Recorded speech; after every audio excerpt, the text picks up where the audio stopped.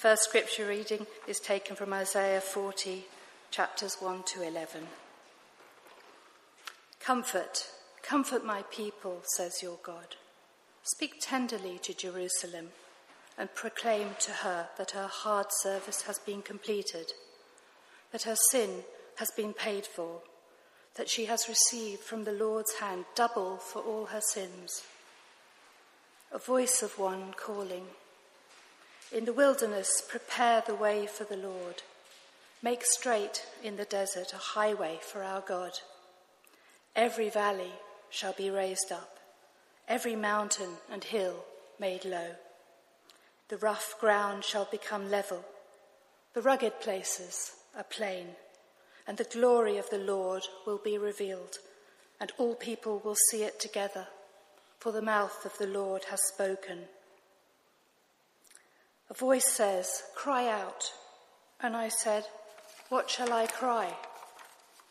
All people are like grass, and all their faithfulness is like the flowers of the field.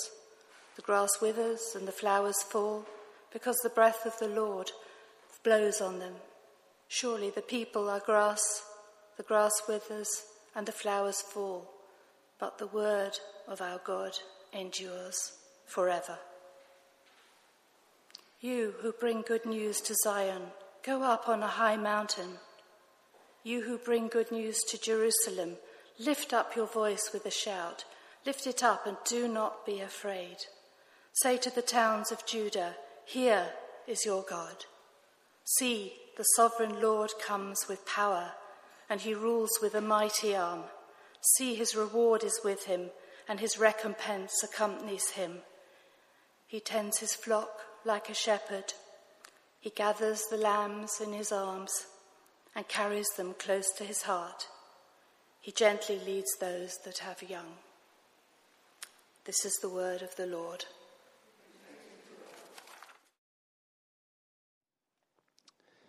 Peter writes, therefore, rid yourselves of all malice and all deceit, hypocrisy, envy, and slander of every kind. Like newborn babies, crave pure spiritual milk, so that by it you may grow up in your salvation, now that you have tasted that the Lord is good. As you come to him, the living stone, rejected by humans, but chosen by God and precious to him, you also, like living stones, are being built into a spiritual house to be a holy priesthood, offering spiritual sacrifices acceptable to God through Jesus Christ. For in the scripture it says, see, I lay a stone in Zion, a chosen and precious cornerstone, and the one who trusts in him will never be put to shame. Now to you who believe, this stone is precious. But to those who do not believe, the stone the builders rejected has become the cornerstone, and a stone that causes people to stumble, and a rock that makes them fall. They stumble because they disobey the message, which is also what they were destined for. But you are a chosen people, a royal priesthood, a holy nation, God's special possession, that you may declare the praises of him who called you out of darkness into his wonderful light. Once you were not a people, but now you are the people of God. Once you had not received mercy, but now you have received mercy. This too is the word of the Lord. Thanks be to God. I hope you're all doing all right today. We're going to continue in our series going through Advent on the book of 1 Peter. And last week, if you remember, we talked about our living hope being Jesus Christ. And this morning, we're going to talk about our hope being in the stone of Jesus, or the rock that is Jesus Christ. And we're going to actually continue this theme of hope for the next couple of weeks. Andy will be back and he'll talk about our hope in suffering. This is the whole sort of theme of 1 Peter. He works through all of these hopes that we have. And this morning, we're going to look at this passage and look a little bit deeper into the Advent season and into the imagery he uses here about Jesus being the cornerstone. And what we're going to see is that through Peter and what he's saying to the church, we actually find that we indeed have a new identity, that we have a new community. And so let's look then together at the epistle of 1 Peter in our text. But first, let me actually go backwards. We read the beginning of 1 Peter 1 last week, and then we jumped over a section. So let me just tell you what Peter writes at the end of chapter 1. At the end of chapter 1, 1 Peter tells these people who are presumably new believers, right? He's writing to the church, and this letter was, as we talked about, meant to be circulated. He's writing to people who have had a major life shift. Consider being a church in first century Turkey, where there's 30, 40, 50 Christians in your town, and you all came to Christ together when the Apostle Paul came through or when another apostle came through, and you're figuring this stuff out together. And he tells these new believers, whether they be converts from Judaism or whether they be Gentiles who have become Christians, he tells them in chapter 1, verse 23, that you are no longer like the Israelites were in exile, but you have been born into a new life.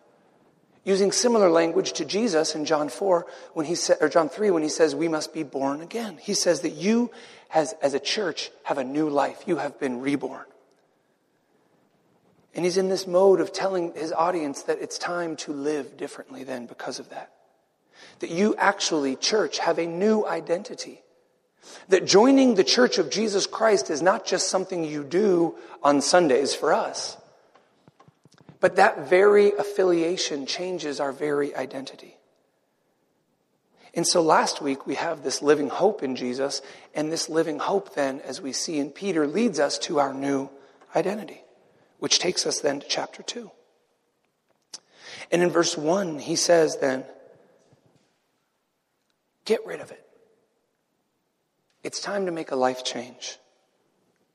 Rid yourselves, he says, of all malice, deceit, hypocrisy, envy, slander of every kind. Get rid of it. Consider again, these people are new converts. And think about yourself when you were a new convert, when you first came to Jesus. You were wrestling through, how do I do this? Right? I was a teenager when I came to Christ, and I just remember thinking through, can I still listen to normal music? Or do I have to listen to all the music at the Christian bookstore, right?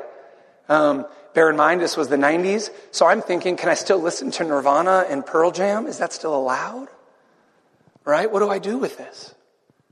How do we balance this new life? And what Peter is saying, he says, get rid of the stuff from your old life, like malice and deceit, hypocrisy, envy. You have been reborn. It's time to change your life. Right? But it takes some time to figure it out. I mean, I don't know what your story is, but we all have a story. Some of us have been Christians a long time, and we're still sorting it out, aren't we? But he says, get rid of all that. This is the same imagery the Apostle Paul uses in Colossians, right? We did this with our Lenten devotional a few years ago. Put off the old self and put on the new. You remember that? And so he says, once you get rid of all this stuff, once you get past all the stuff from your old life, he says, then, like newborn babies, crave pure spiritual milk, so that by it you might grow up in your salvation. He says, instead, be like an infant. Crave the basics. Simplify your life and look at the things that bring you nourishment. Look at the things that bring you strength and growth, and crave those things. Right? And just so I can say this, church, don't think then that there's, okay, so we have the mature believers and the baby believers, or that, oh, well, I'm past this stage for milk now. No, this imagery he's using for us, I actually believe is for each of us every single day. Right? This is not something we just read when we're new believers, but this is something that is helpful for us each and every day. Think about your daily life when you wake up, when you go out into the world. We each choose each and every day what we will put on. Will we pursue those things of our old life, or will we crave the things of Christ? Because we know, and the reason I say this is because you and I very clearly know that if we do not act like babies and crave the things of Christ each and every day, that sin will come back in our life. The jealousy, the greed, the pride when we stop trusting in Jesus and craving in the truth of Jesus every single day, the things will start coming back.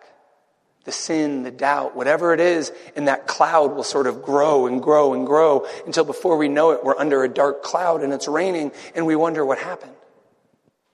See, Peter says this, and I really believe this, not that this is only for new believers, but this is for each of us, that we would crave Jesus, that we would no longer crave the things from our old life, the things that led to pain and separation and doubt, but that we would crave that which is from Christ. And let me just also say this. One of the things I hear all the time as a pastor is the word should. I should. Oh, I know I should do this more. Oh, I should. That's not the language used here, is it? It's not you should do this. It's you should crave this. You should want this. Desire this. Let this come from your heart. Because it's not about a guilt response. It's not, oh, I should do this, so I'm going to read my Bible. I should go to church, so I'm going to get up and go. I want to. Peter says, crave the spiritual milk. Crave the pure spiritual milk so that by it, what? You would grow up in your salvation.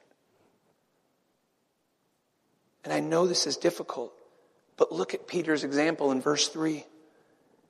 He says, because you have tasted and seen that the Lord is good.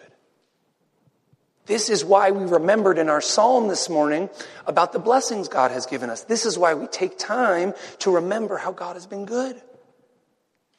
We have tasted, we have seen, we know that the Lord is good, and so then we crave his goodness. It is not a guilt, shame response that says, oh, Jesus died for me, I should go to church. I want to go and be in church. I want to go and worship. See the difference? And then Peter continues in a way that I think is so powerful, because he's not just saying we're like babies. He's not just saying, okay, you babies, trust in Jesus, drink from the bottle every day, you'll be fine. But he gives us another imagery. He gives us another metaphor from the Old Testament. And he says we crave God because God has given us, verse 4, the living stone. God has given us Jesus, who was rejected by humans but chosen by God as precious. What he's saying is you also, church, in the same way Christ was chosen by God, because of Christ, have been chosen. You have been reborn. You have been chosen by God. So not just you're a baby drinking this milk that makes us strong, but that God chose you for this work, as we talked about last week. You also, like Jesus, he says, are living stones being built into a spiritual house. And then he quotes these scriptures, right? Isaiah 28, see, I lay a stone in Zion, a chosen and precious cornerstone. And when you and I trust in him, we will never be put to shame. And then in Psalm 118, he's quoting Psalm 118 here, the second passage. The stone the builders rejected has become the cornerstone. Peter is telling us, he's telling you and I, that we, to grow in our salvation, as we drink this spiritual milk in Jesus Christ and in his teachings, we are growing in our salvation. And so we then go to this stone. We go to this Jesus, this rock that we can trust. Even though the world has rejected it, the world will tell you, if you place your faith in that Christ, in that cornerstone, you will be led astray. Peter says no. God has chosen that cornerstone, and it is reliable. And so he says then, you are not just like a baby, but you too are like a living stone chosen by God in Christ to be built into a spiritual house. We together, church, are being built into a temple that houses the presence of God and where we worship together. Isn't this a cool passage? We are to be like babies in our daily need for Jesus, growing together into a royal priesthood, leading others, inviting other people to come into the presence of God and worship, and making sacrifices with our very lives to our Lord and Savior, Jesus Christ. Isn't this great? Look at our calling we've been given. See, Peter takes this great Old Testament understanding, these Old Testament promises, and then teaches them to us in a way that reminds us that we are without excuse. Church, this is encouraging because it should be encouraging. It should make us want to crave the teachings of Jesus, but it also reminds us that we are without excuse. Look at verse 8. And a stone. See, that stone the builders rejected has become the cornerstone, but that stone also causes people to stumble. It is a rock that causes them to fall. They stumble because they disobey the message. See, so this is not just a feel-good, drink the spiritual milk, join the house of God, everything will work out. When we make this decision, when we choose to follow Jesus, when we are reborn, we must understand that we also are without excuse now. That we have no reason to go back to those things of our previous life. Because if we want to reject these teachings, it is up to us now. Because we have tasted and seen what the Lord offers. And if you have tasted and seen what the Lord offers, verse 3, then it's up to you whether or not you reject it or accept it. And if you do choose to accept it, Peter reminds us, verse 9 and 10, then we will indeed be made a royal priesthood. We will indeed be lifted up. We will indeed become part of this holy house that God is building. And so, where do we place our hope? Last week we have a living hope in Jesus. And now we realize this morning that we place our hope in the rock of Jesus Christ, who is our foundation. And if you needed more clarity, let's think about this analogy quickly of a cornerstone. Right? It is a simple but a very helpful analogy. This building actually has one. Does anyone know where it is on this building? Has anyone observed it? Any other weird observational people? It's in that corner. On your way out, go outside. At the base of the building, there's a stone with a date carved in it. Actually, fun architectural fact. Many buildings have a cornerstone, and when they set the cornerstone, at the completion of the building, they'll carve the date or other historical information that's important about it. In this building, we actually have a cornerstone. It's in that front corner outside, and it has the date. I think it's 1927, something like that. I forget the date, but it's in that corner. Now, what is the point of a cornerstone? Does it look pretty? No. None of you knew it was there, right? It's not for aesthetics. It is a very, very functional thing, right? Anyone who's ever done anything building-wise knows what the importance of a cornerstone is. When they started building this building, they set that cornerstone with all the plans and the measurements. They leveled the ground, they doubled and triple checked, they lined it all up, and they set it perfectly. And from that stone, all the other bricks of this church were laid. If you ever read about cathedral building in the Middle Ages, it's amazing what they could build hundreds of years ago based on one stone being perfectly set.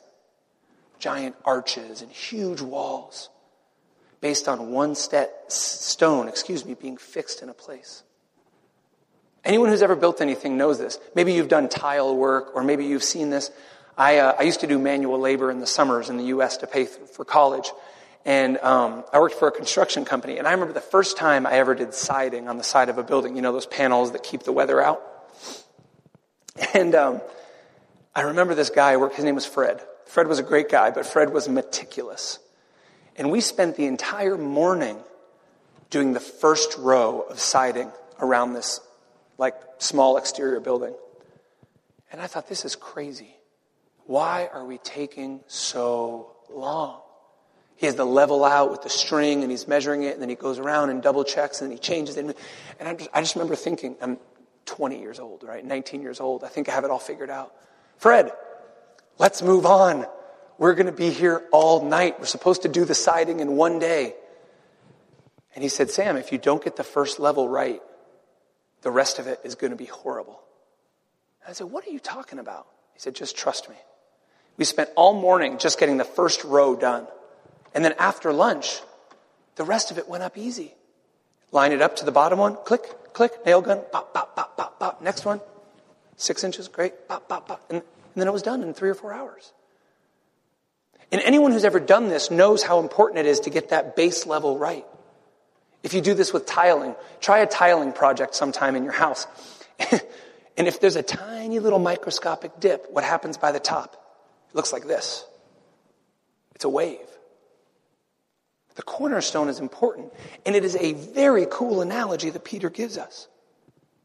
In our life, no matter where we come from, no matter where in the world we're from, no matter what our background, no matter how old, how young, how new of a Christian we are, we have a marker that keeps us in line. We have a stone that lines us up with how God would have us live. And that is Jesus Christ. And that is his teachings. And that is his words. And that is how he has called us to live. And when we fall, when we fail, when we deviate from him, this is what he's talking about. That stone, when we deviate from that lineup, that cornerstone that we've been given, we fall. It doesn't work. We end up wondering, how did I end up with all this sin? How did I end up with all this struggle? How did I end up with all this doubt? And we look and we realize it's because we've deviated from the cornerstone. We thought being aligned with Jesus wasn't so important, or we didn't crave the spiritual milk, thinking we had it all figured out. And then we ended up in some place we didn't know we were. We sometimes think, oh, I've been a Christian a long time. I don't need the milk anymore. Yes, you do. Each and every day we need to crave the spiritual milk found in Jesus Christ. Because it is that builds us into the royal priesthood. It is that keeps us aligned with the cornerstone so that you and I together, remember, this is not just individual. One stone cannot make a building. This is communal. Together we come together and align ourselves with the cornerstone of Jesus Christ, and we are built into a holy temple. And if this is true to the positive, then it's true to the negative. Church, we cannot align ourselves with Jesus. We cannot come into Advent every single year and say, yes, I align myself with Jesus. Yes, he is my hope. Yes, I trust in him, and then go and live life however we want. We cannot praise God for sending his son every Christmas season and then go and live in whatever manner we see fit. We just can't. The two do not align. You cannot align with Jesus as the cornerstone and do whatever you want and live in a way that is full of malice and deceit and hypocrisy and envy. You just can't. Peter says you are made new. Your very identity has changed. You are a stone to be built into a royal priesthood with brothers and sisters in Christ. And so those of you who have chosen to follow Jesus, we know who our cornerstone is. We know where our measurement is. We know how we shall align ourselves. And that is to Christ and his teachings. For those of you who maybe have not made this decision, for those of you who are on the fence, for those of you who have left this decision and wonder what your future might hold, know this. There is a God who is good, who loves us, and sent Christ not as a measuring stick for guilt or shame so that we would not feel good enough. He sent Christ who was rejected by people so that we would know we are accepted in the same way he was accepted by God. And that through him, through this Jesus, we have the ability to be free of all of that stuff he mentions in verse 1. We have the ability to be free of all malice and deceit and hypocrisy and envy and slander. We are promised a royal priesthood. And so we do not go back and forth from one life to another. We do not pretend that we can live any way we want and then on Sundays say, no, I'm aligned with the cornerstone. No. It doesn't work that way. When we say we believe in the living hope of Jesus, we align ourselves with who he is. And together as a community, we become a royal priesthood. Our hope is in the rock that is Jesus Christ. The message of Jesus, the teachings of Jesus, his church, our fellowship together, our worship together. And all of this is made possible because of Advent. All of this is made possible because our God was so good, he saw fit to say, let me invite you in. And let me do it in a way that the world would think is absolutely crazy. So when we wonder where we're going, when we wonder where we're lost, we're hurting, we're alone, when we wake up and we wonder, how did I get here? Stop and let us align ourselves with Christ. Let us look to the cornerstone and see where we are and how we got there. Church, this takes humility. It takes humility for us to acknowledge that we've wandered away from Christ. It takes humility to line ourselves, to look around other stones around us, to look to our brothers and sisters in Christ and acknowledge to them that, hey, we've wandered away. But when it comes down to it, you and I, we need to crave this. Because if you feel like this is an obligation or a burden, I just tell you from past experience, it's probably not going to work. We need to crave this. We need to believe that this spiritual milk is what brings us to a royal priesthood. If you want one more analogy, I'll just use the words of Jesus. At the end of Matthew 7, at the end of his Sermon on the Mount, he gives this wonderful teaching. And what does Jesus say? The wise person builds his house upon the rock. Church, if we are wise, we will build our house upon the rock. We will build our house upon the cornerstone. We will build our very lives together with one another upon the cornerstone of Jesus Christ, his teachings, his precepts, his examples. And when someone tries to pull us away, we will look at the cornerstone and we will say, no. That would take me out of alignment with what he is doing in my life. And I will stay here. I will stay firmly planted where he would have me. And so let us then consider, where are we building our lives? Are we building our lives upon the rock or something else? I don't know what it is, but I know in my life experience that whenever I've ended up in a place that I did not recognize, a place of hurt and pain and lostness, it's because I was not aligned with the cornerstone of Jesus Christ. And so may Advent remind us of the good things God has done. May we remember that we have tasted and seen that the Lord is good. And may you and I, as sisters and brothers in Christ, crave that which is spiritual from our God. May we rest in the sure foundation of Jesus Christ and his teachings. Amen? Amen. Let's pray. Lord, our hope is in you and you alone. Period.